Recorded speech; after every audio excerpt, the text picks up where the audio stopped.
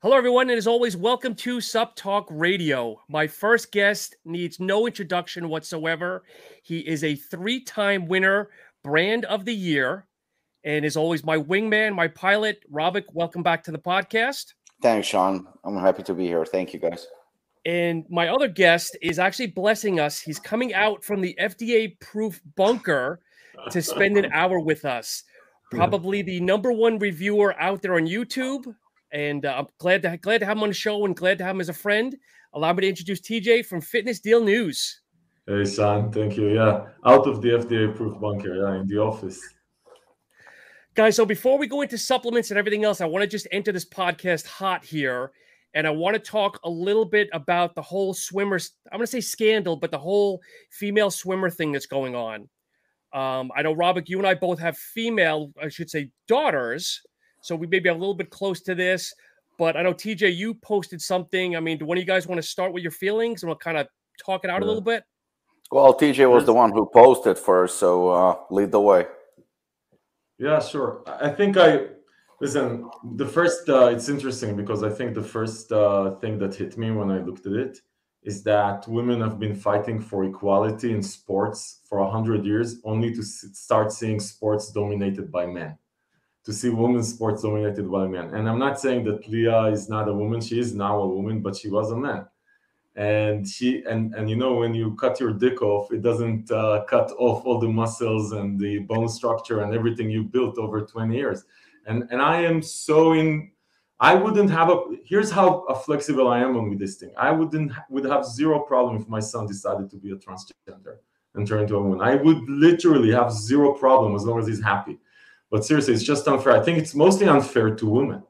This is my biggest problem. It's mostly unfair to women athletes. If I'm a woman athlete, I worked all my life and I've trained, and suddenly someone comes in that has clearly an unfair advantage, then I just think it's stupid. By the way, they should have and I don't think there's enough science to prove anything. I just know that men are stronger than women. They're bigger than women. They're bigger than women. Forget stronger. Forget level of testosterone. They're just bigger and stronger. And so I just don't understand. They should have transgender leagues, I guess, and where people can compete evenly. It just doesn't make any sense to me. And again, zero problem with the concept or the notion or the freedom piece of it. Zero, literally less than zero. But I think it's just unfair to women. Yeah, I think TJ, I mean, pretty much nailed it. Everybody has a choice, and whether you want to be a man or a woman. Listen, at the end of the day, I can call myself a dog. I mean, that's fine. That's my right to say whatever the fuck I want to say. Whether you perceive me as one and whether I am one, that's a whole other issue. That's a whole other thing. If somebody wants to be, if a man wants to be a woman wants to be a man. By all means, you know what? I mean, the technology is there, whatever you feel, whatever you believe you are. I mean, that's fine. However, you cannot make me accept you. You cannot make me accept you, being a certain way just because you identify yourself as such. Because you know what? I mean, at the end of the day, as a heterosexual man, I'm attracted to women. And, just because you claim to be a woman, but you were or are a man, I will not see you that way. I'm sorry. You know what? I have to be honest about it. And, what TJ said, about swimming. I mean, we use swimming as an example, but what about if a man decides to be a woman and now enters boxing or MMA or something like that? There's a clear. Actually happened in the MMA. It happened. There was. And now weightlifting also. Yeah, it's a clear advantage. It's a very dangerous advantage. It's we're walking a fine line. And when people are saying, a bunch of people sent me messages regarding what TJ posted, and I posted as well. And they asked, specifically about this podcast, like, how far are we going to go? Listen, I think people, you don't understand. We're not trying to be controversial. I mean, I'm probably like acting a bit like as an attorney right now for both myself and TJ. We didn't choose to be, attacking you or anything like that. We're just calling you out because a lot of people are yes men, and they're scared to tell the truth. And just because we do, there is a certain perception.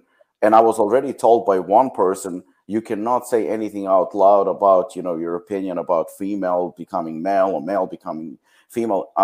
Last time I checked, we live in a free country, and I can express myself the way I want. The bottom line is that person, whether he perceives or she perceives herself as a man or a woman, was ranked 462nd, I believe, as a male swimmer. Yeah, right now, ranked number 1. I mean, you don't go from 462 to number 1 overnight. There are skills, there is a genetic pool, there is a testosterone level, and they all play a huge part in this. And as a 6'2" female, you're going to enter something like a cage, or you're going to enter something like a boxing ring against somebody who weighs the same as you, but is a lot shorter, a lot weaker. I mean, we're talking, this is dangerous. Somebody can get badly hurt.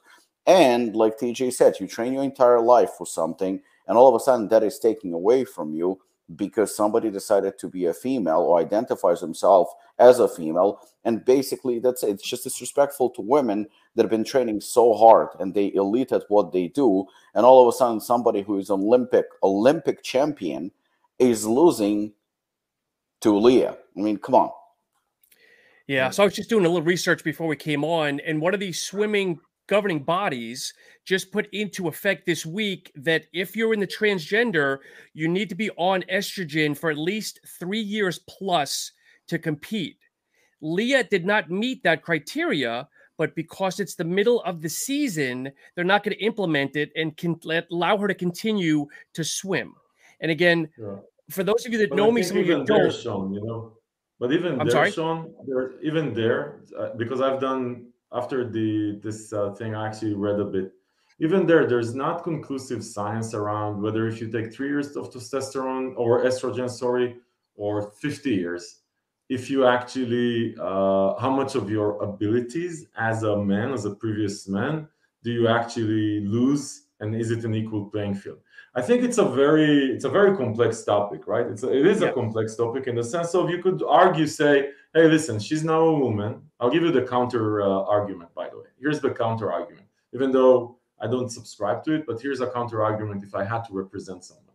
And I would say, hey, listen, there's races who are genetically more blessed, by definition, right? So how about we just decide that if there's a race that's genetically more blessed, they shouldn't compete with races that are genetically less blessed, because they have a competitive advantage, because their structure, their bone structure, their sizes, their muscle structure. Where do you put the line? If society decided that Leah is now a woman, then yes, she's genetically blessed. I don't think that that's controversial. She is, by definition, genetically blessed compared to other women because she was a man, right? But there's also men that are genetically blessed compared to other men, by definition. So what are we doing now? Are we now just deciding that it's based on your gene pool? And if your gene pool is more genetically blessed, you shouldn't compete with people who are not as... I think that's where the line is. That if I had to do a counter argument, I would say, hey, how about that? Hey, by the way, Robic and I are Jewish. Jews don't jump very high. So we shouldn't have people who jump very high next to us. How's that? Right? So that would be the counter argument. I don't think there really is a right or wrong. I mean, obviously this is going to be a precedent, but it'll be interesting to see how much further precedents like these become prevalent over the next years during our generation.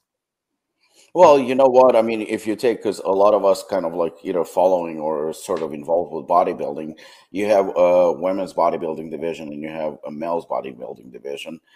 The biggest, baddest, the most ripped female bodybuilder on the planet, who is a Miss Olympia, if you throw her to compete against men, I mean, her placing a top 10, it's going to be very, very, very unlikely. As a female, she's superior to other females based on, of course, genetics and drugs and whatnot.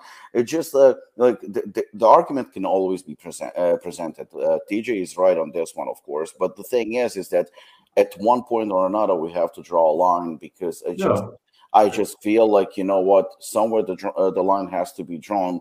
And, you know, it's the same thing as, like, you know, in some states in United States, you can shoot somebody just for entering your property. In other Right. states, you know, it takes a little bit more than that. Your life has to be in danger.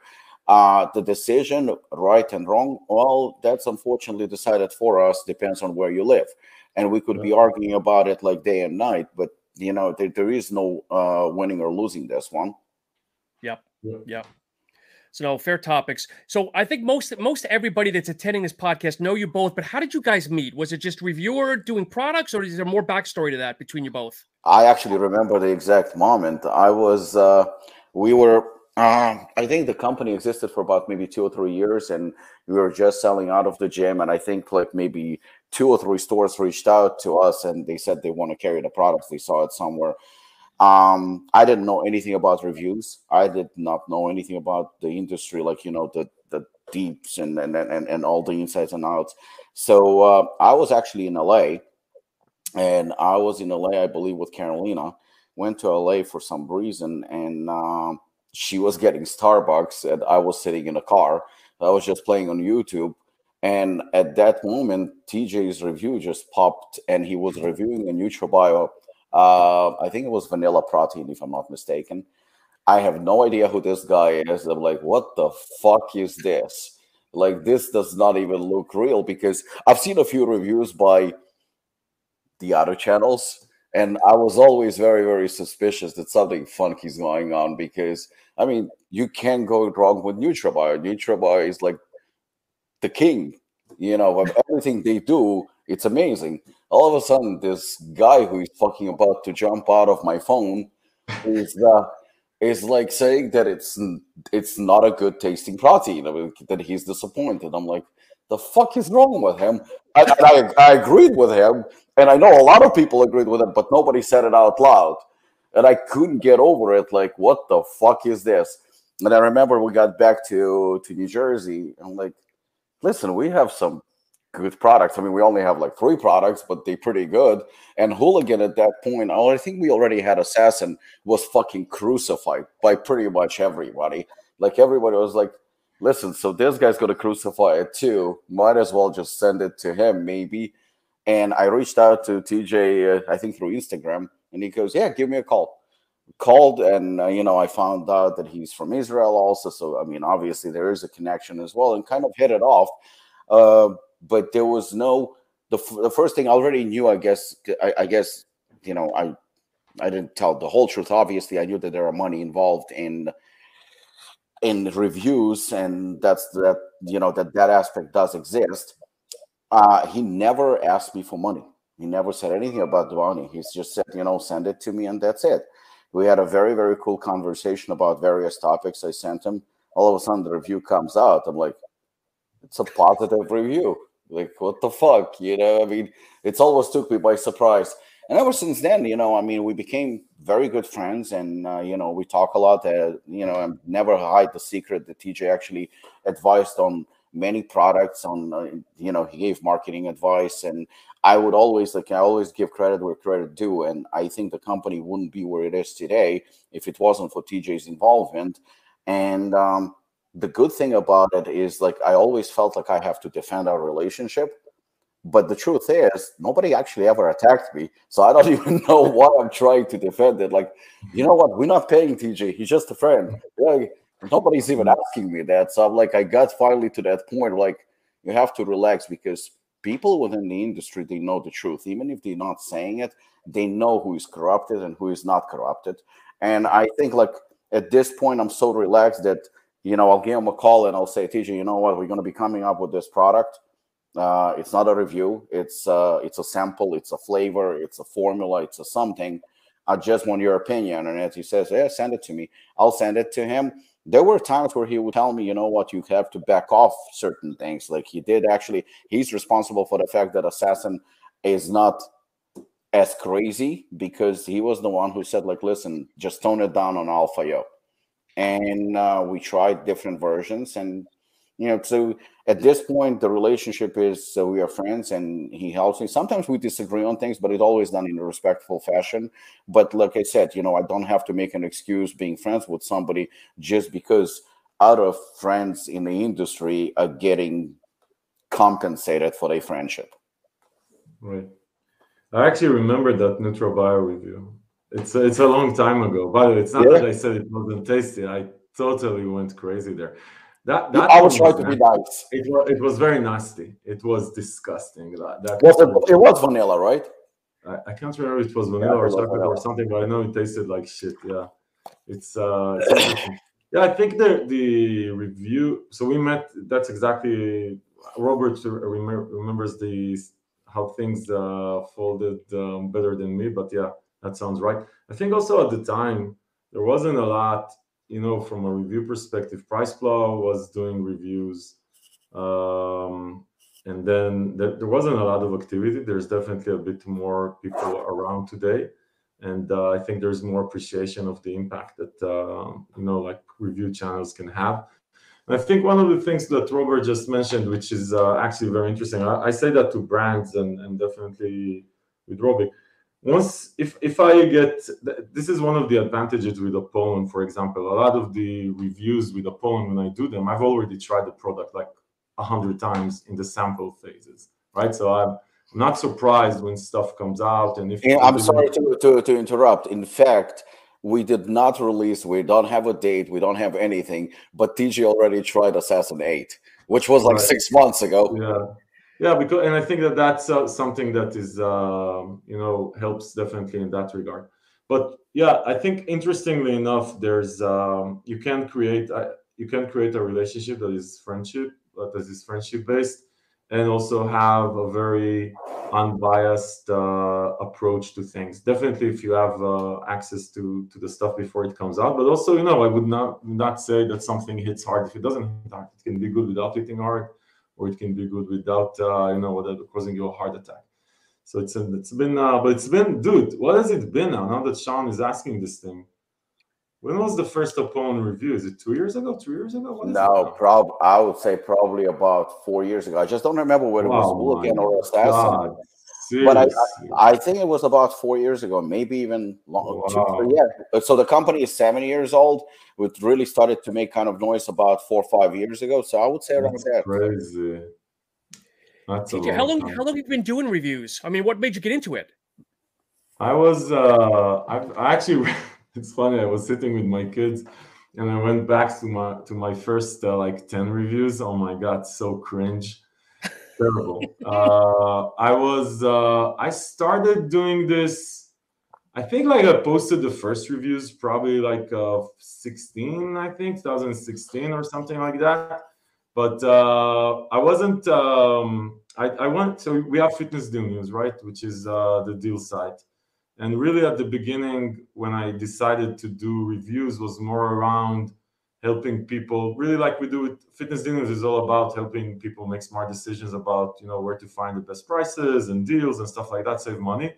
So the reviews was, hey, if there's something that people are going to buy, whether on a deal or not, better help them understand if it's worth it or not. That was really the approach from the get-go, and that's how it started. So I never thought.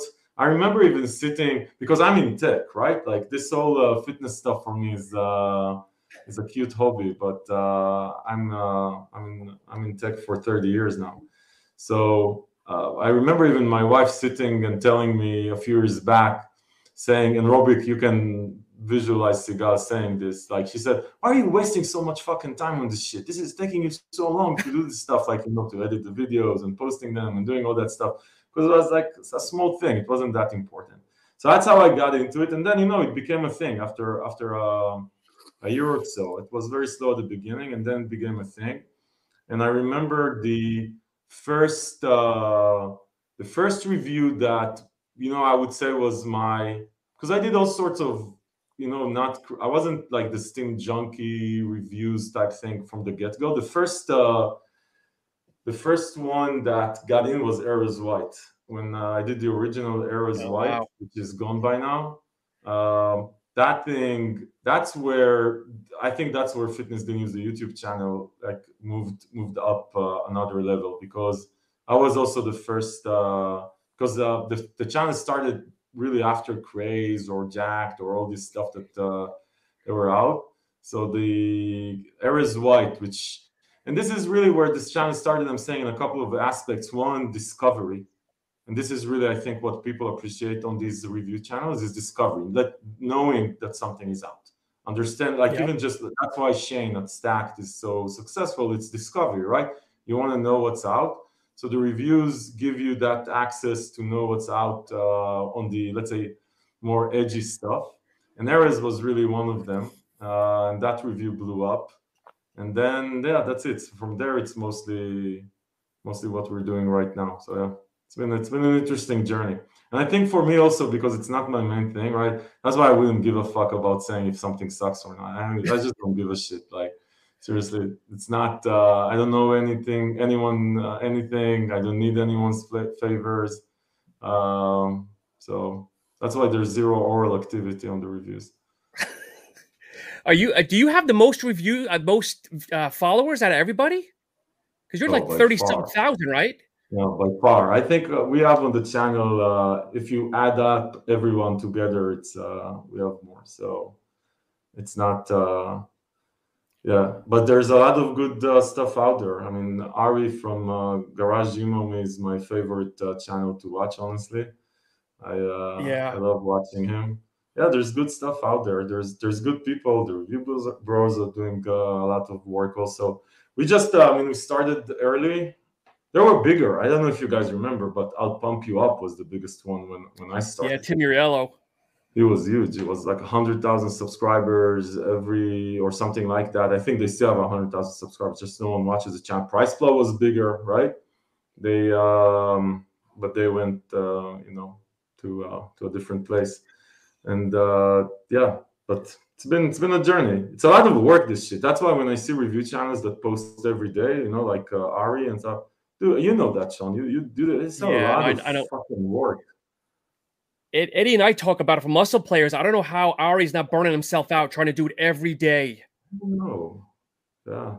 I have a full-time job like you. I try to get one a week.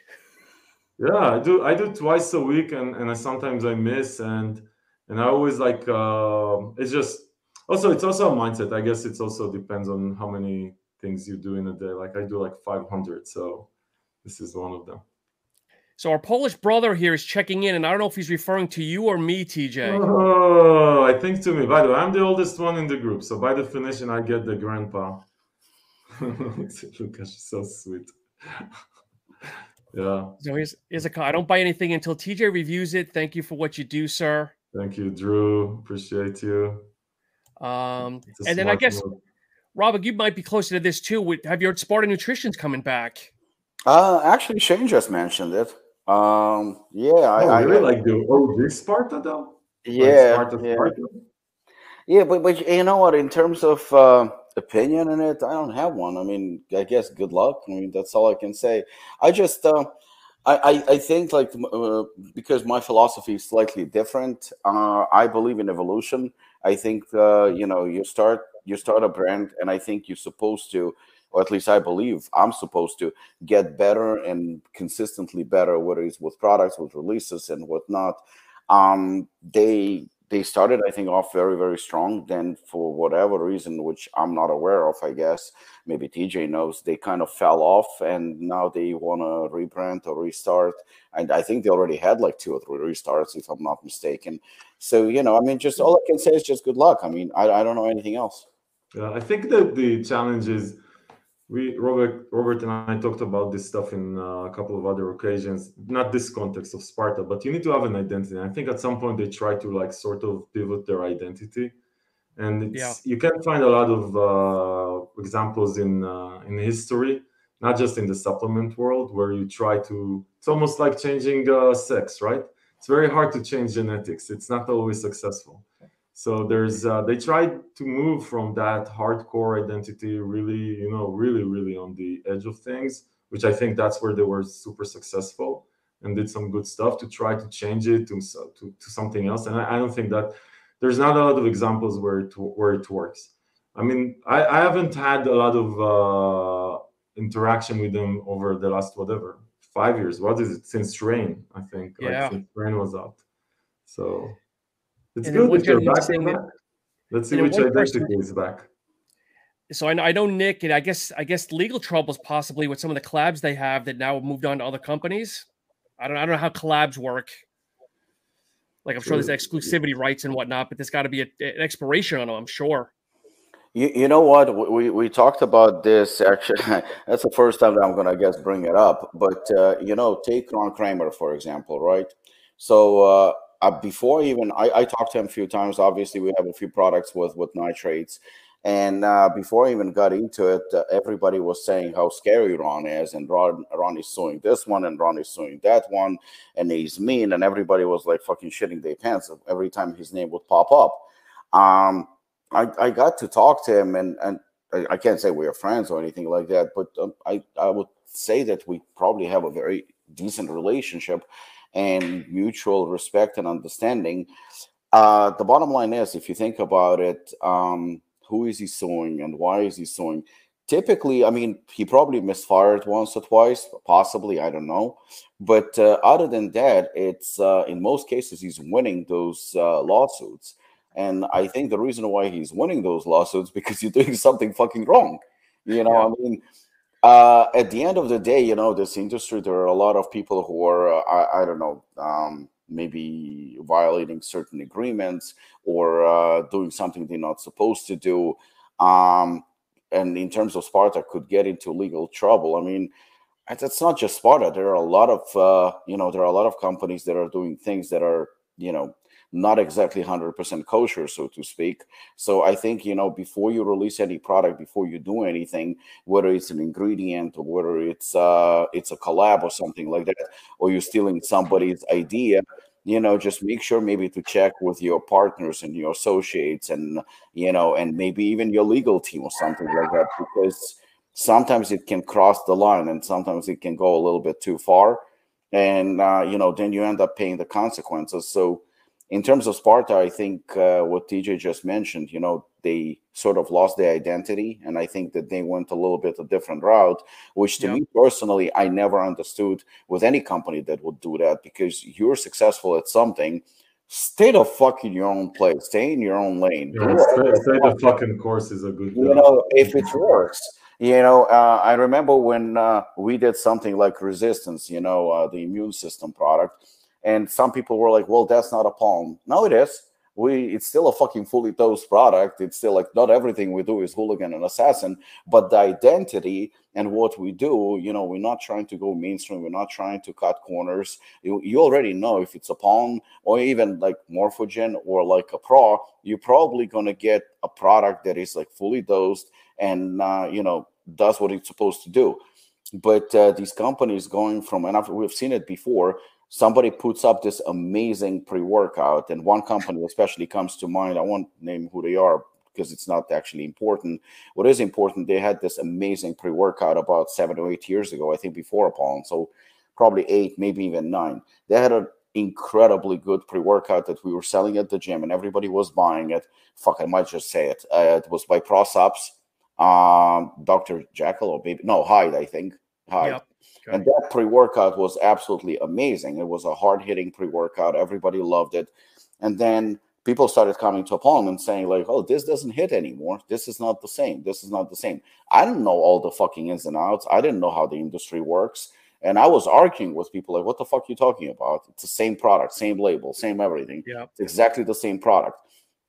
Finally, after so many people, you know, came forward and said, well, it's not the same, I looked at the supplements facts, at the ingredients, and I noticed that they changed the formula. You know, they kind of softened up a little bit, whether it's to cut corners because they were trying to save money or they tried to go more mainstream. I don't know why they did it. But the thing is that I never personally understood. I know ProSups is a very successful company, so who am I to say otherwise? But I always believe, you know what, Mercedes should remain Mercedes. You know, Kia should remain Kia. You have your market, you have your customer base and everything else, and they trust you to release the best product in that category. So don't cheat them, in my opinion. And, you know, by switching to something cheaper or different, you're already popular. Just fucking try and grow that popularity and try to be the best you can be. And I think that that's a recipe for success. Yeah, I think what mostly happens, and that's what happened with Sparta, and I think, and definitely with ProSubs, is that you enjoy you enjoy success or early success in a niche market, which is sort of the extreme high end, and then you just want to go. You hit the ceiling, right? You hit the ceiling of that niche market, and you want to expand. And when you want to expand internationally or even nationally, and you want to go into GNC or Vitamin Shop or whatever, or just Amazon even, right? You just have to become compliant. And then that's where, but by the way, there's a couple of companies that have done this transition without losing their identity. And I think that's very important. I mean, Redcon One, which, I mean, has a lot of other problems, obviously. But putting that aside, they started really more on the hardcore, DMHA, the Total War, and all that stuff, and like sort of slowly transitioned into mass market without losing their core identity, I think, of what they were supposed to be. But they were very smart, and they did it very smoothly and nice. They did it gradually, and they kept the branding, and they did try to be cute, and I think that they've done a good job from a marketing perspective, but it doesn't happen very often. I think Sparta, Olympus, by the way, that's another one. They went like totally crazy on the you know, shifting gears into something that is more compliant. It's very tough. In any case, it's very hard to tell a story in this industry. So once you have a story going, to pivot from that story is a very risky proposition anyway. Yep. So we'll go through some questions here, guys. A lot of good ones. Ravik, what was the motivation behind the new intro workout? And I guess I'll follow up with how's it moving? Better than expected, to be honest, because that's the second time in a row that we kind of made a mistake. I guess I can take the blame for it, because we're going back to Lionheart, which was just, actually, that's the third one now. First was Egg Protein that, you know, both DJ and I, we talked about it and we were blown away. DJ is pretty good at predicting things and, you know, giving advice. And even he was surprised that we were both like shocked that the fact that Egg Protein, which was supposed to be this one-time hit, all of a sudden became a mega hit and kind of stayed. And now we're going to have two more, you know, flavors that are coming out. So that was number one. Number two was Lionheart, because that was basically a sequel to Kumite, which was probably our slowest selling product. But the miscalculation is that Kumite was pretty much done about 2 years ago, and we only had one batch of about like 1,000 units that we were selling for about 2 years.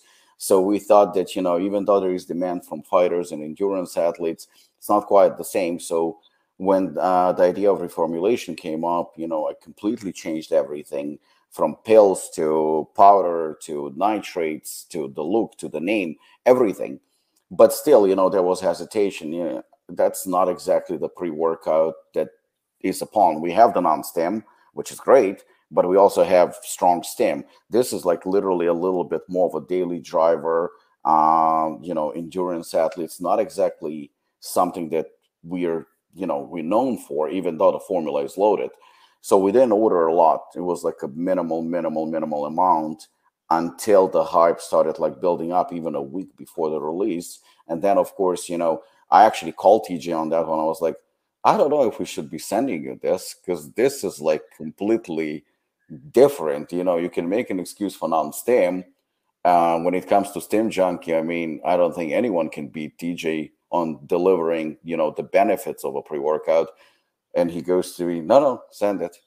And I sent it to him anywhere. To be honest with you, usually I'm not nervous when I send stuff to TJ, because I know that we have good product and I know that he's honest and he will deliver. But this one, I was like, shit, I don't know. This one makes me nervous. And when his review came out and, you know, and other stores and people saw the product and they tried it, literally exploded. And you know, I called the manufacturer and started begging for more flavors and to speed up the production, because we are running out of stock. And with Over the Top, it's basically a kitchen sink. Everything is thrown into it, but it's not where it doesn't make sense. It actually makes sense. Everything is like, was very, very carefully selected every ingredient, every dosage, and everything, and obviously it became very pricey. So the thought was like, I don't know if anyone's going to be buying it. Probably like just elite athletes and those that really want this type of product might actually interfere a little bit with Enigma, or might be misunderstood. But Yeah. the truth is that no, I mean, again, sales are very, very strong. Two new flavors already in development, and they're going to be probably approved on Tuesday. So it's moving fast. TJ was the only reviewer who actually received the product. So I think that the review will drop tomorrow. Yeah, his review is coming up. And again, we said, I don't know, like, is that TJ kind of a product? And I think he's getting annoyed with that question by now. And he goes, yeah, send it over, because it's not right. I guess, sometimes TJ is viewed as this like STEM junkie kind of a channel, but it's not true and he made a very valid point to me. I think you said about Steel, right? Was it Steel? Steel supplement, anabolic, adiabolic. Yes, similar profile. Yeah, and he said that was actually one of his most reviewed products at the time. So I think it has that video has like 70,000 or 80,000 views. The Steel adiabolic review. Yeah, people care about the category. It's more about what people care about, right? And what it. 100%. And I think that just because it's not Hooligan or Assassin, there is no reason why it cannot be reviewed, and it's still nothing to be ashamed of because it's a solid product. So we're just expanding a little bit more, but trying to stay true to our core. Yeah. So I got a question for TJ, and then I'll fall back to you, Robic. So I saw your review on Lionheart, okay, and I hadn't tried the product yet. So I jumped over to Robic and said, mint? I'm like, what the hell are you throwing? Because I remember you said, oh, I taste a bit of mint in this. Mm-hmm. And of course, Robic and I I don't know what TJ was talking about. So then I got my hands on the product, and there is something in it. I don't know if it's a chemical reaction. It's not a bad thing, but at first I thought you were crazy. I'm like, who's going to throw like an herb in the product? But now I do taste something. It's a great product, but I do taste a little something. But I guess, Robic, with this lower stim product, I don't know if you're a data guy. Have you noticed new customers now coming to Apollon because now you've kind of opened the door to the less stim junkies? I think that it's very hard to judge me, even though it's my brand. I think TJ is probably, from a marketing perspective, is going to be able to explain the success a little bit even better than I do, and I'm probably going to let him do it instead of me, because obviously the sales are growing, Apollon is growing, the brand is growing. I believe that we stay true to the core of a hardcore premium brand, but at the same time, in terms of like the growth itself, I mean, TJ's been observing and guiding and helping for the past, from the beginning pretty much. So I think he's going to have, considering not just Apollon, but he witnessed a lot of brands, just like we talked about Sparta and Ratcon and whatnot. Even Shane said to me that, in terms of a hardcore, Apollon is probably the most successful company ever, because hardcore usually has its kind of like a cap, and it's usually a lot sooner than where we are. We keep on growing. So I think because, it's not Hooligan and it's not Assassin, like I said before, I think the explanation or the reasoning for success, I think TJ is going to be able probably to explain a little bit better why. Yeah, I think generally speaking, that's true. There's not a lot of there's a lot of hardcore products out. There's not a lot of hardcore brands. Yes. Okay. So it's a big difference. So and like Robic mentioned, I come from a marketing background, so that's a very, very big difference. And there's also, like we mentioned before, there's not a lot of brands that kept the hardcore identity over time.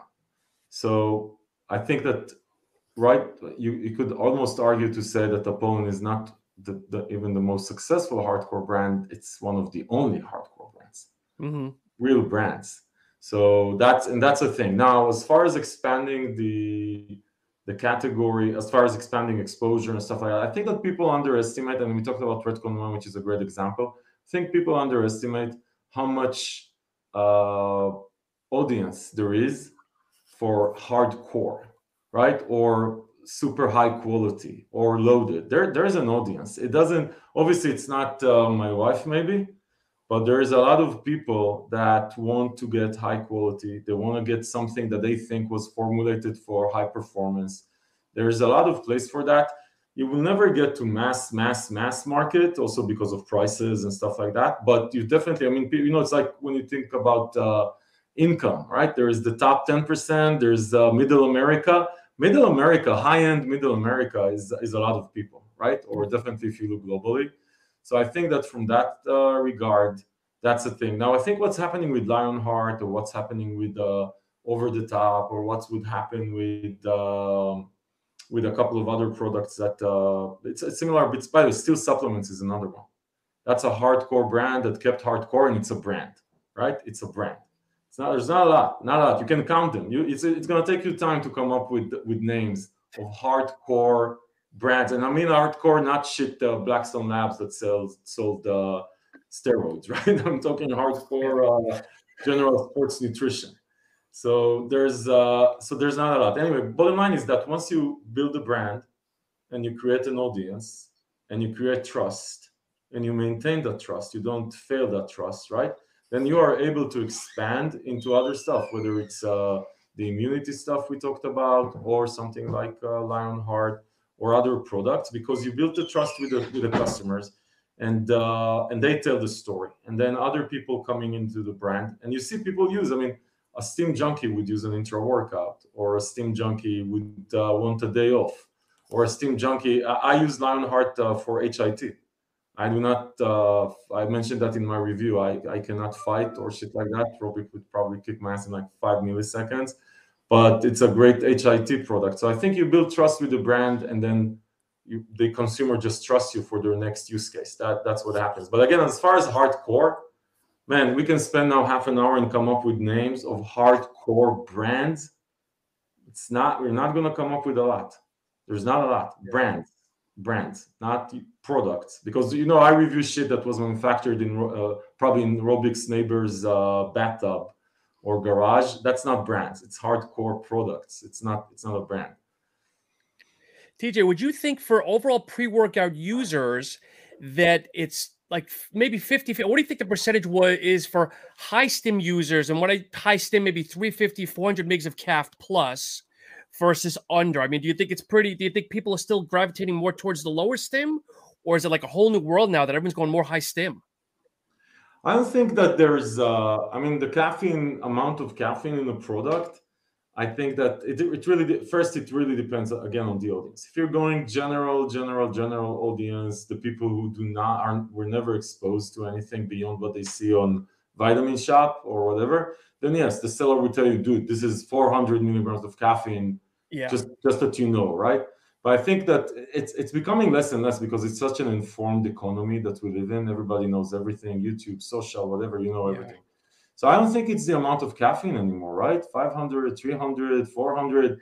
I think people put hardcore in the sense of usually today, either it has like some crazy amount of caffeine, right? Like 600, 700, whatever. Or it has some, more exotic stuff like DM something or Araya or whatever.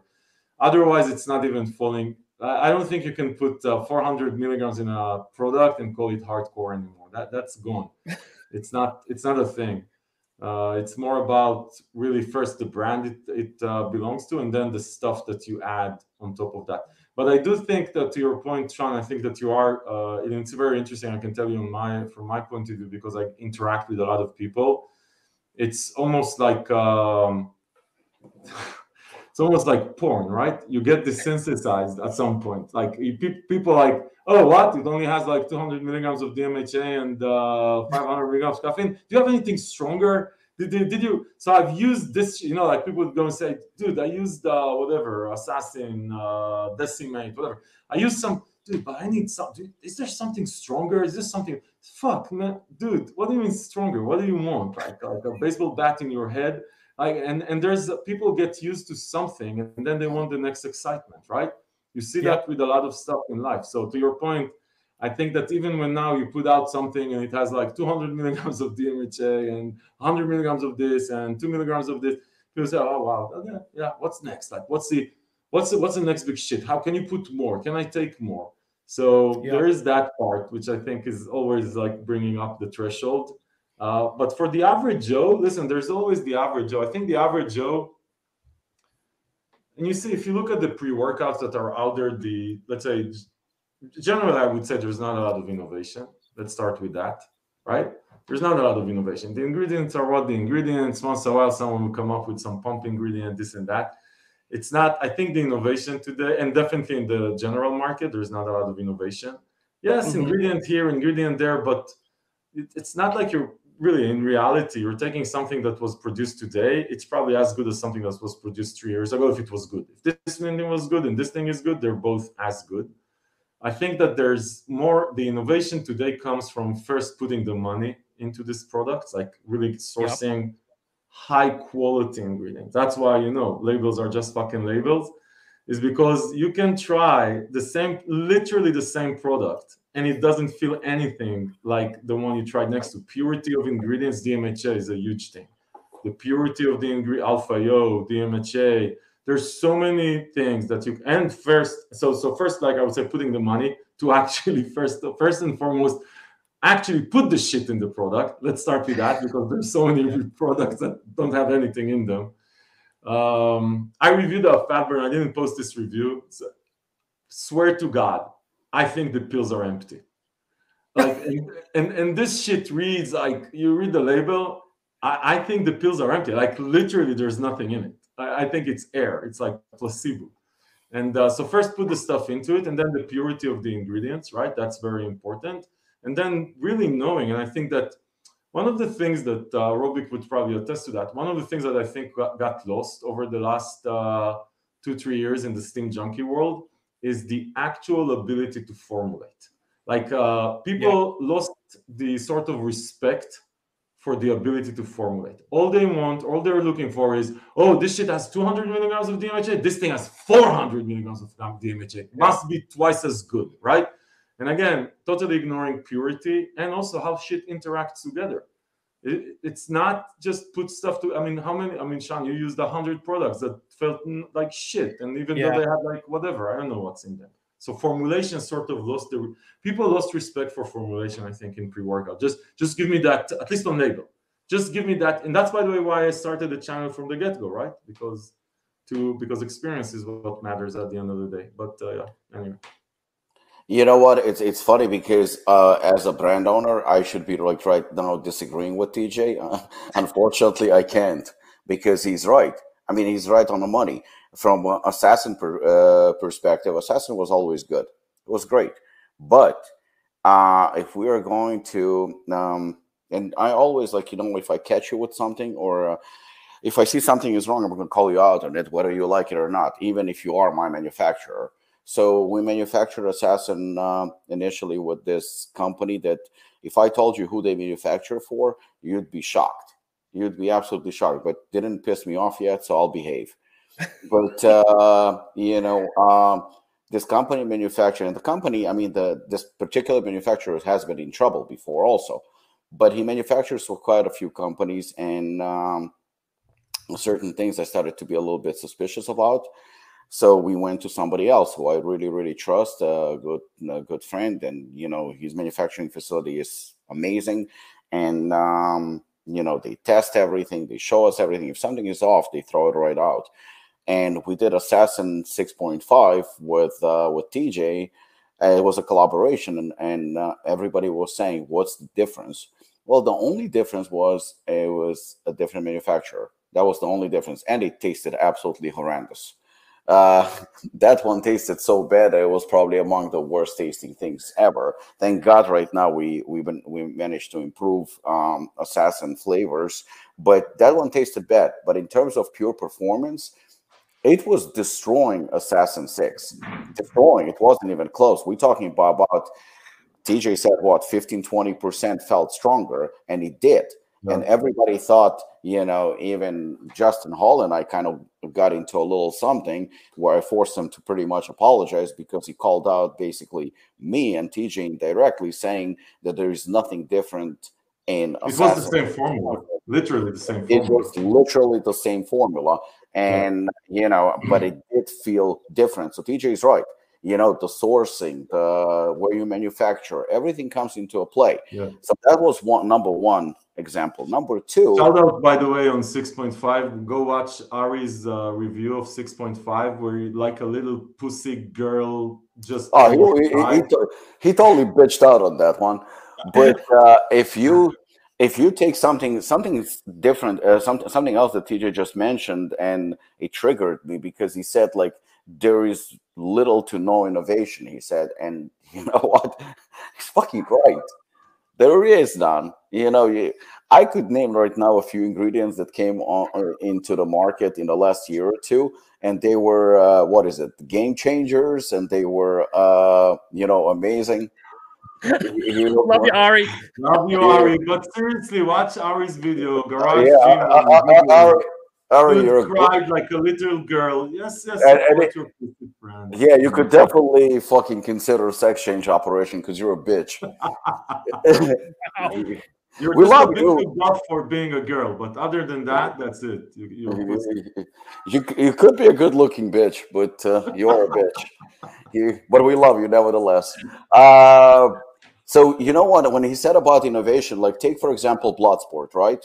So Bloodsport was again, it was DJ's crazy idea that I was fighting for a while. We put it together. Amazing product. Probably one of our best products right now. But what's in it? Nothing. Nitrates. There's nothing that doesn't exist. There is no breakthrough fucking ingredient. There is nothing innovative. There is nothing that other companies do not have access to. It's everything that's been available for years. The difference is it's fucking fully dosed. It's fully dosed. It's put together. It's actually what, 8-9 ingredients, nothing fancy. It's just a fully dosed ingredient. It has no fucking flavor to it. Yet we have difficulty keeping it in stock. What was preventing other companies from doing it? Now you see, after the Bloodsport launch, a lot of companies are starting to come up with something. Yeah, of course. And everybody now wants unflavored. By the way, just that you know, Robic fought me at the beginning when I said. Yeah, I was like, that's a stupid idea. You know what? Because I mean, we had this conversation and we have them like at least once a month. And he goes to me, yeah, you have bloody hell, great. He goes, you have bare knuckle, great. You have this. He goes, you know what you need? You need an unflavored pump formula. What the fuck is wrong with him? I mean, another one, it made absolutely no sense at the moment. I mean, we started to kind of reevaluate. I talked to a friend of mine who owns a supplement store here in New Jersey, Patrick. I was like, TJ came up with this idiotic idea. He goes to me, no, he says, we need it. He says, that would like really, really help. And Apollo is not the first one. I mean, there are other companies that have done it. It's just when it comes to, again, it's just fully dosed. It's very expensive to put together. We probably could have charged a lot more for it. We tried to stay as reasonable as we could, but there is no innovation. The information is there. It's just the bottom line is companies are trying to save money and put the best possible product in the cheapest possible way so they can have more margins. By the way, Robic, just that you know, it is still, I think, and someone can correct me, the only pump formula that has only unflavored. Maybe. I don't think anyone did it. That's what I'm saying. I think that the whole notion of, hey, this was designed to be added up. Don't confuse this with any other shit. That is still, I think, the only one. And it works. And again, but the main reason why I use this as an example, there is no innovation to this. There is absolutely no innovation. We have so many great ingredients that came on the scene, and I'll give them credit, like Sulfo 6. Fantastic ingredient. There are some good ones, but to say that we have today still ingredients that have been around for years. Some of them have been around maybe for a decade or so, and it's not that difficult to put a good formula. You just have to put a good formula, and like TJ said, it's going to cost you money. The testing is going to cost you money. Good manufacturing will cost you money. Good ingredients will cost you money, good sourcing. All that will cost you money. It will add to the cost. But if you put out a good product, the customer will appreciate it because they're going to feel that it works. Right. I also want to say for people who are listening, this is interesting because I think people sometimes miss, again, what takes into making a good one. So you need to, yes, formula, yes, good ingredients, and that's very important actually. And then, like Robic said, testing, because you can go and ask the manufacturer to manufacture something and get shit on the other side, less quantities, not the ingredients you asked for. There's another element, which is sourcing, which I can tell you, again, people don't understand what goes into actually doing this right. Because if you decided that you want to source, for example, a high quality DMHA, you want to make sure, the good ones, they know where this DMHA is coming from. And if they can't get that DMHA from China, wherever it gets from, right? If they can't get the same source and they don't test it for the same source, they're going to get a different DMHA. It might be a totally different experience. The label will look the same, everything will look the same, but it's going to be a different experience, or the alpha yohimbine or whatever it is. So it takes a lot into making these. At the end of the day, that's why labels are just fucking labels, right? And experience is what matters. And you either feel it or you don't. Fuck the label. That's the bottom line at the end of the day. Even though sometimes when I say fuck the label, it's like Robic gets all sensitive and starts like, no, my shit is right, Robic. You. Yeah, it's true, but my shit isn't. So, Robic, I have to ask you to lower your voice because we woke up fucking Sleeping Beauty here. Yeah, what the fuck, Alan? I mean, you're an old guy. I mean, hey, Alan, it's my fault. I have like a heavy schedule. Damn. So we'll burn through some questions here, guys, because I know. Obviously, I appreciate everybody's time. So this one, so I don't out the questioners, but this is from JoJo. Who would win in a boxing match, Sean or Robic? So you know the old meme of hold my beer. For me, it would be hold my teeth, and we're going at it. Yeah, nobody would win, because you see, the thing is, the line is so fucking long of people I want to punch in the face, and Sean is at the very end. He's not even in the line. Plus, you know what? He's usually in old homes, so most of the time he's with a nurse, and she's probably attractive. I can't take away his fun. I just have my loaded cane and just smack you with it. Oh, there you go. You see, so it's not even a fair fight. I would lose.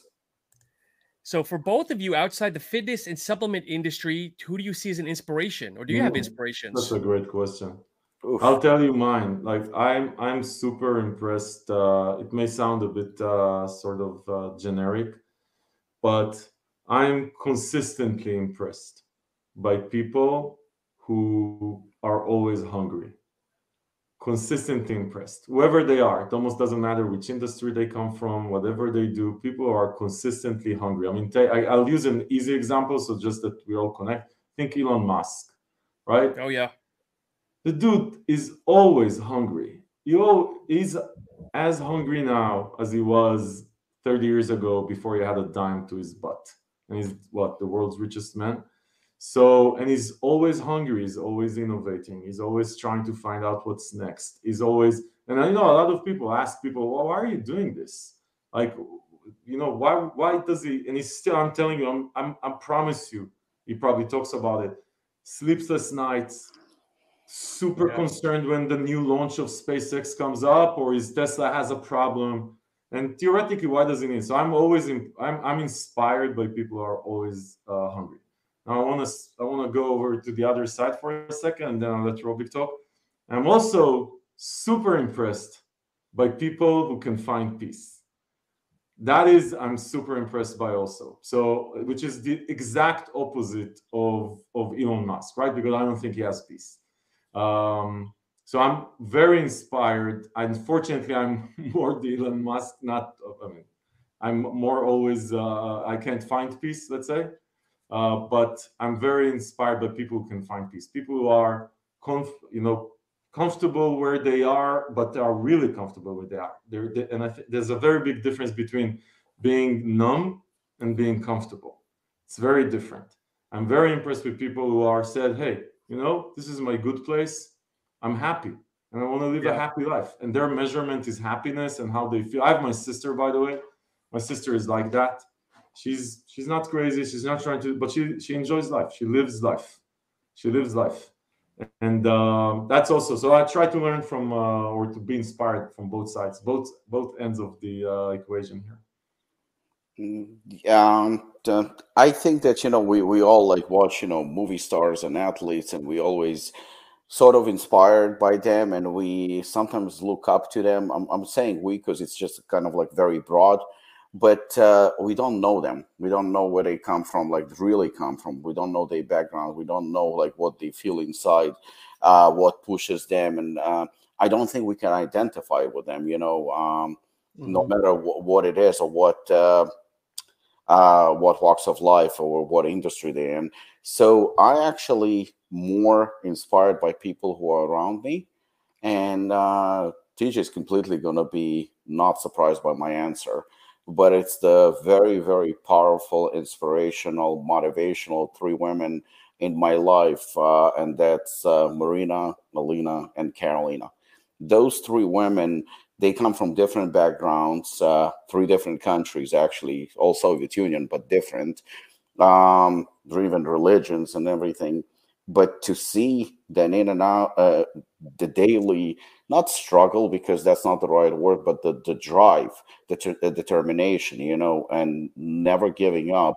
I mean, even as we speak right now, Marina runs a pharmacy in Brooklyn, and the lady who's helping her out, her assistant, is on vacation.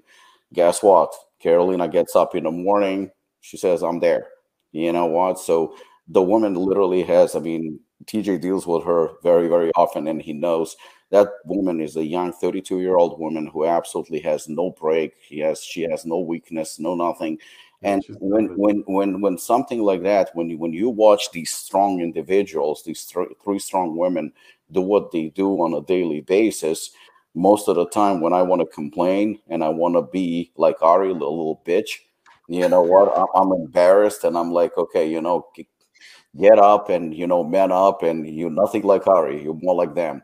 Even though I'm actually, I am more like Ari, to be honest. Uh, Actually, Sorry, I think Ari. that that's. Today is not a good day to be you. Everybody's unleashing on you, but that's just because we By the know way, actually, Ari. Speaking of, it's so funny, Robic. How I know you Ari is don't. actually a very strong That's what I was. I individual. was Yeah, actually no. I was gonna say while you were talking about Kay and Lena and Marina, I was actually thinking about stories like Ari's yeah, that are super inspiring. I shared with Ari actually this YouTube channel I started watching. It's called the White Soft Underbelly. Check it out. It's yeah, this amazing guy that does interviews with people from Skid Row. And all of them had like this shit beginning. Most of them, 99%. Some of them bad choices. Most of them shit beginnings. Anyway, the people that actually went to hell. I'll give you an example. We look at this thing, and this is super inspiring. This actually tells the Ari story, and someone who doesn't know Ari, go check his channel and listen to his story. There is, like we're in fitness. So I'll give you this example. I was just thinking about this morning, and you say, hey, you look at these people who fall into drugs and addiction, and we always judge them. We always judge them. Just stop, right? Just snap out of it and stop and go work at whatever McDonald's and just stop. Think about yourself, right? You're saying you're going to be on a diet, and then how long does it take you to fucking cheat? 2 seconds. 2 fucking seconds, you asshole. And then you're talking about this guy who has a physical and mental addiction, or maybe had like this like terrible childhood, and you're asking that, oh yeah, just stop. Just stop fucking drugs or physically addicted. It takes us 2 seconds to cheat on a diet. 2 seconds, Yep. which requires literally close to zero self-control compared to this stuff. So people like Ari, by the way, I started watching this White Soft Underbelly. Check it out. It's like people that were in hell and were able to snap back up and come out. I started showing this YouTube to my kids to have some perspective on what shit looks like, what shit really looks like, not us white privilege shit. What shit really looks like, and being Yep. able to snap out of it. I don't think, for example, I don't think that I don't even want to imagine what would happen if I had a shit childhood like a lot of these people that go through this yeah. stuff and myself. I would probably be dead. I'm not sure at all that I would have the power to do the turnaround that Ari did, or the turnaround that some of the people are able to do, and most of them can't. By the way, just let's be set. It's very hard. So, No, anyway, it so takes that's it inspiring. it Even takes a though very Ari is still, please don't individual. get me wrong, right? But honest. No, he's still a pussy. He'll always be a pussy. But But it's an inspiring pussy. It's an inspiring pussy. It's a it's a good thing to fire be an pussy. inspiring pussy. But but yeah, I mean, first time when I got to really talk to him, I was like blown away. Like I was completely blown away what this man's been through and how he was able to turn around his life and what a inspirational, hardworking, loyal, and just kind-hearted person he is. It's absolutely astonishing. The guy will fucking send you a random message. I told TJ, like, what the fuck?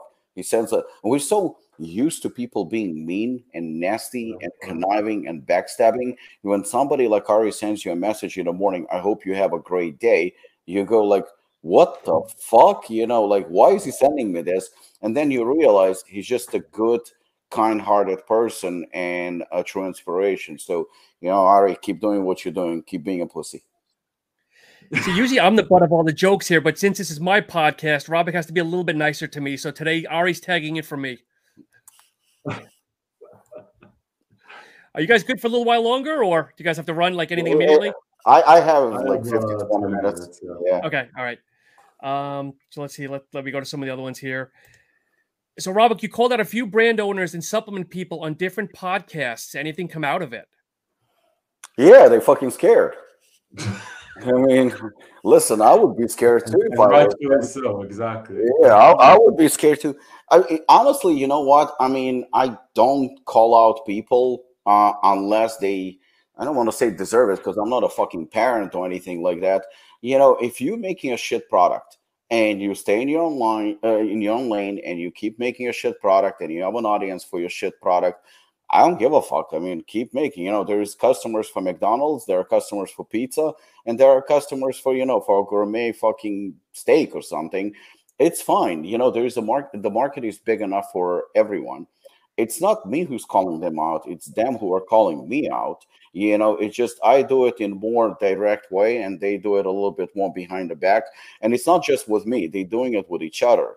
I've seen many, many brands where like they pretty much like praise each other to their faces, but behind each other's back, they talk shit nonstop. And I think like TJ said, he has nothing to lose, and that's the reason why he says whatever the fuck comes to mind, because he's a successful man. He comes from a different industry. He does not depend on this, not financially, not in any other way. He's doing well. But for him to have a filter or to give a fuck what somebody's going to say just because he's expressing his opinion is ludicrous. So at the end of the day, when I say something, it's never in a mean way. But if you want to have a confrontation, if you want to have a discussion, you most likely will lose, because the thing is that I will never argue unless I have facts.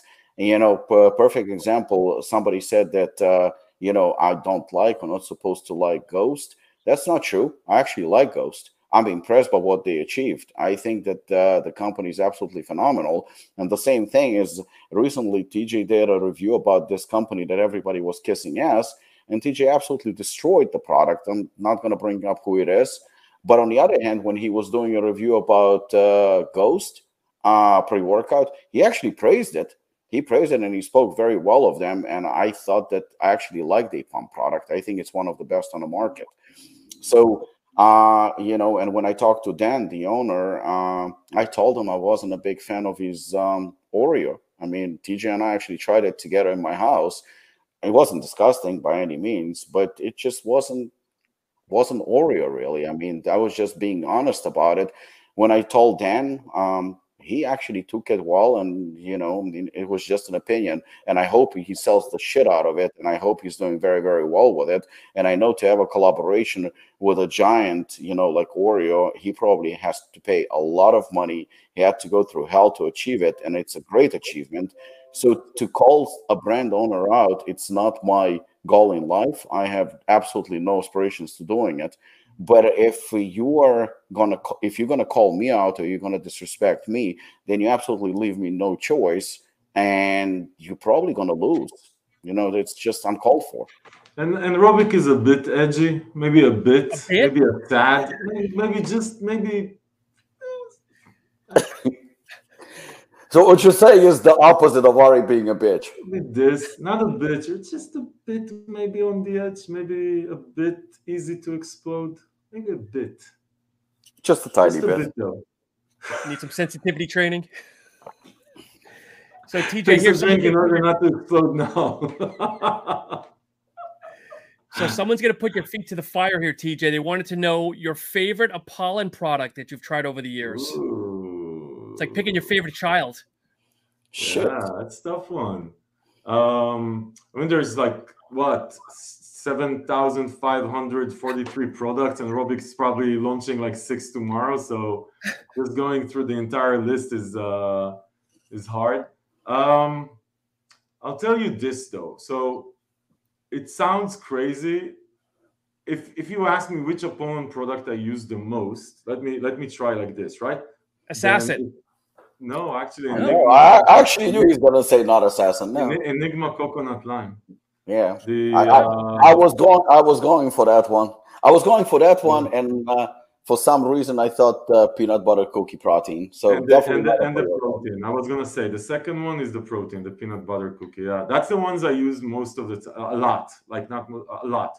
The other pre-workouts and stuff like that, I switch all the time. So for I use that a lot.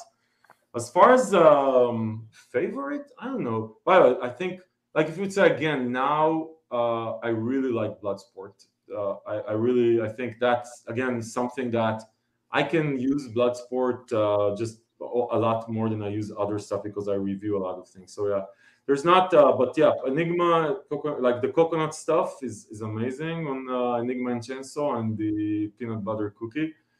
Favorite pre-workout, that's a tough one though. There's so many. I mean, there's a lot. I don't have a favorite. Can't name it. Also, what about historically, what about the Converse? What's the worst supplement you've ever had? Wow, man, there's so many of them. So worst protein I ever had was actually, I think my worst memory is that NutraBio shit I tasted like 3.5 years ago. That thing tasted like someone sat in front, like someone faced me, like sat on my face and shit directly into my throat. That was disgusting. Worst pre-workout. So this is interesting, right? Like I used a lot of pre-workouts that didn't do anything, but they didn't do anything. They were not bad, right? They just didn't do anything. I'm trying to think if there was, guys, the original Edge of Insanity. The original Edge of Insanity, I think my review is also like, it's super popular, has like 100,000 views or something. I called it Edge of a Heart Attack. That shit. I remember, I vividly remember what I felt. First, that I think it had more than 5 milligrams of high quality alpha yo, which is the most retarded thing you can do in a product. Like it is so stupid. There's just no reason whatsoever. It's so stupid. And I felt like death, clearly. I remember so vividly. I think I mentioned that in my review. I had nightmares that night. Like I started seeing shit. I don't know what happened. Like literally Edge of Insanity. Like literally I felt like I'm dying and going insane. That was terrible. That was such a bad experience. That was a terrible experience. And then I used the product. I'll tell you also, I used the product. I reviewed the Carnage. It's a pre-workout that had quite a lot of niacin. And I talked about my bad experience with it because I just hate niacin flashes. Also, by the way, another retarded ingredient to add in high quantities. Like it's just so stupid, the flashes. I tried a pre-workout. I won't mention the name. I didn't post it yet. But that shit had 100 milligrams of niacin in a scoop. Damn. I was burning for like fucking 3 hours, and niacin flashes, like going red. Everything was red. My entire body was red. And I was calling the guy, nice guy. I said, dude, are you fucking retarded? What's wrong with you? What's the benefit of fucking putting 100 milligrams of niacin in a product? Like, it's so stupid. With the niacin, there's no benefit on one hand, and you're burning the face of like 60% of humanity. So I think these were, like, if I'm trying to remember, Edge of Insanity, though, like if you had to force me and said, okay, which one, you gave me like 5 pre-workouts and you said, which one you don't want to take? It would be that shit. Like, man, the original one, not the new ones are okay. The original one, oh shit. That was bad. That was really bad. Probably felt like Ari felt on Assassin 6.5, sort of. That feeling of death. That product you just said with the niacin, was there beta in that as well? beta-alanine? Which one? The niacin? There was When you beta just said that 100 3.2. milligrams of niacin. Yeah, God, you must have been your sensors must have been off the fucking charts. Man, but only niacin. But take 100 milligrams. Don't if you're sensitive. I'm sensitive to niacin. Yeah, So, you're probably not even gonna feel beta-alanine at that point. So you don't feel, dude. You're on. It's not beta-alanine tingling. It's not a tingling sensation. It's niacin flashes. It's a thing. It's in it's in physics. Yeah, it can look like all fucking like you have rashes and shit. The clothes touching your body burns. It's an insane and there's zero benefit. That's just stupidity. People who put, I told this to the guy, people who put 50 milligrams or 75 milligrams or 100 milligrams of niacin in a product do not know how to formulate a product. They're stupid. It doesn't make any sense. Same thing, by the way, if you're putting 5 milligrams of alpha-yo in a product. You're a moron. You shouldn't be formulating products. There's no market for this shit. Nobody likes this shit. Nobody likes 5 milligrams of alpha-yo. It's too, or maybe if they do, it's like 1 in a billion. It's stupid. It's just stupid. You want stuff to be productive, not a death experience. Yep. So we'll go two more. We have to end on a controversial one here. So for Robic, you have openly attacked both PricePlow and Fitness Informant, but since Fitness Informant made a donation to Ukraine, have you squashed your beef? Well, okay. So I openly attacked it. It started basically, number one, Ryan has attacked me. That's the truth. I mean, initially, Ryan was the one who attacked. He was one of those who attacked Hooligan and Assassin. That was years and years and years ago. And I simply retaliated because I felt like, you know, for somebody who collaborates with other brands, I mean, and we know what that means behind collaborates because it's just the truth. I'm not trying to attack him whatsoever. You know, he works with those brands. I felt the attack was unnecessary, and I don't think it was justified. You know, if you don't want to take 3, 4, or 5 or 10,000 milligrams of caffeine, it's all your choice at the end of the day. But as long as you don't, there was no need to attack me. He attacked me. I retaliated. I believe he lost that battle. Just me personally. We since did squash our differences. He did reach out. We did talk, and Lucas introduced us to each other. Personally, I had nothing against him, but I explained my position. I even did his podcast. Later on, you know, in 2021, when the whole brand of the year started, he posted something that I did not appreciate. You know, when somebody made comments about Upon being possibly brand of the year, he said certain things that were simply not true, and you know, he had absolutely no base for it. So obviously, once again, I had to retaliate. You know, we kind of kept distance from each other more than anything, and I did not agree with certain things. But you know, he possibly doesn't agree with certain things that I do, which is fine too. When the whole Ukrainian conflict, it's not a conflict, it's actually a war. I hate the word conflict. When it started, Ryan reached out to me and he said that, you know what, despite, you know, differences, despite that, he just wants to help. When somebody wants to help and somebody actually gives a shit, anything, you know, all your differences, especially when it comes to something like simple as supplements, you can't put that aside because somebody wants to do something noble, something decent, and does not ignore to what's going on in the world. Who am I to say otherwise? You know, just because I disagreed on certain things. TJ and I disagreed on certain things. We just did it a lot more professionally and respectfully and friendly because our friendship is more important than discussing alpha-yo or whatever, because it's just stupid. So I respect Ryan for what he's done. I'm grateful for what he's done. He sent about 10 cases full of fed butters, you know, and it shows that, you know, it shows a person that actually gives a shit. We are cool. We actually texted this morning. As long as nobody attacks me, there is no reason for me to counterattack or to go and say nasty things or anything like that. We don't have to. We can be cordial and respectful to each other. PricePlow, on the other hand, it's a completely different thing. It's, you know, when I see somebody openly biased, when somebody lies openly, with somebody, you know, says things that are absolutely not true, and you're conducting your business in a very, very unprofessional manner, and you simply doing everything that benefits you or specifically your pocket. TJ, I know, for example, and this is just an example, was not really Ghost's biggest fan. But when he reviewed the product, he reviewed actually the product. He didn't review the It wasn't even about Ghost. Just to be fair, it was more about Ghost dick sucking that was going around. That was my problem. The You problem, see, I didn't say it. I just couldn't see so much dick stuck in people's mouth all the time, and that was a disturbing visual. That's the oral activity. Nice, and they're doing an amazing job on marketing. They're you know, and the review was positive. You know, just because of a personal disagreements or certain things, so dick sucking, like he said. He didn't. Yeah, he didn't fucking crucify the comment. And I'm pretty sure. I mean, correct me if I'm wrong. I don't think TJ bought. TJ was sent the Ghost pre-workout for free. No, I'm pretty sure he actually bought it. By the way. Yeah, he bought it, he reviewed it, but he gave it positive review. That shit is not going to happen with PricePlow under no circumstances. For example, upon, I mean, of course, I'm being biased right now, but we made a lot of noise, positive noise. We achieved a lot in 2021. In a PricePlow universe, we do not exist. And it's not just us. It's other good brands that unless they pay, they do not exist. Mark Glazier was on the Final Scoop podcast, and we had a very, I would say, pleasant conversation where he was praising PricePlow absolutely nonstop. Lately, have you heard anything from PricePlow about NutraBio? Oh, they stopped? I didn't even know. Yeah, there is nothing.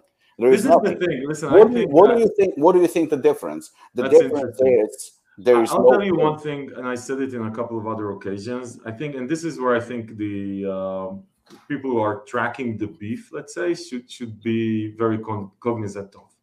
There's no problem in making a living. There's absolutely PricePlow as a media platform who gives people exposure, do product analysis, write blog posts. They can do whatever they want, right? That is totally okay. There's no reason they can be on a retainer like they are, which is making money. That is 100% fine. They serve a need. They serve a need for these brands, and it's being served. The challenge is when you actually do stuff like you do. I'll follow on Robik's point there. You do a top 5 video on YouTube, and the only shit, and you're supposed to be like a professional media outlet, and the only shit that you have there is the 5 people that are paying you. That doesn't make any sense. That just doesn't make any sense. You cannot do shit like that. Or present your stuff. And when Ghost was, when we did that podcast together with Dan from Ghost, who's an awesome guy, by the way, amazing guy, that's what I told him also. So I have no problem with them. If they want to do a product breakdown, like an analysis of the label, like Mike understands shit about. They can get paid for it. Do an analysis. It's fine. Why are you tasting something and it doesn't matter what dick they put in your mouth and you're saying it's the best dick ever? It just doesn't make any sense. Don't say you're unbiased, and it's not enough to put on the bottom of the blog post, this might be sponsored. Dude, you're putting a top 10. So I understand that NutraBio is not going to be on any top list moving forward. They already not, right? And they dominated every fucking top list for 10 years. They already not. You know, I mean, that's the problem. Fitness Informant nominated NutraBio, but PricePlow did not nominate. And the thing is that, you know, it boils down to only one thing. You know what? You're dishonest, and when you call yourself a sub bouncer, you're kind of asking for it. You're asking to be attacked. You're asking to be ridiculed because you're dishonest. I mean, in reality, who is Ben Kane? Ben Kane is somebody who was fired from NutraBio, and then went to Olympus. And I believe was fired from there too. Now all of a sudden reemerges as this crusader. You're not a crusader. You're just getting paid for content. Do get paid. Make your money. Pay your car payments, whatever the fuck it is. Just don't overstep your boundaries and don't go somewhere where you're not supposed to go. You know, he just, I brought it up without naming him. He just did the analysis of whatever that, if somebody's using hygienamine, they're not manufacturing in a CGMP facility. You just praised a raw product called Ignite that has both those ingredients. And you just said that it's a number 1 or the best hardcore fat burner on the market. Number 1, that's a lie. Number 2, you got paid for it. Number 3, when that payment was gone and, your commitment to praising it was over, now all of a sudden you're attacking brands, even without naming them, but you're saying something that is not true. You're not a crusader. You're not a sub bouncer.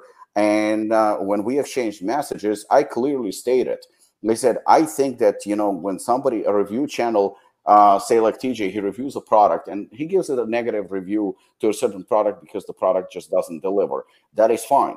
You know, he tried it, it's not good, and he stated it. And then regardless whether, you know, he likes the brand or not, that's honest. That's true.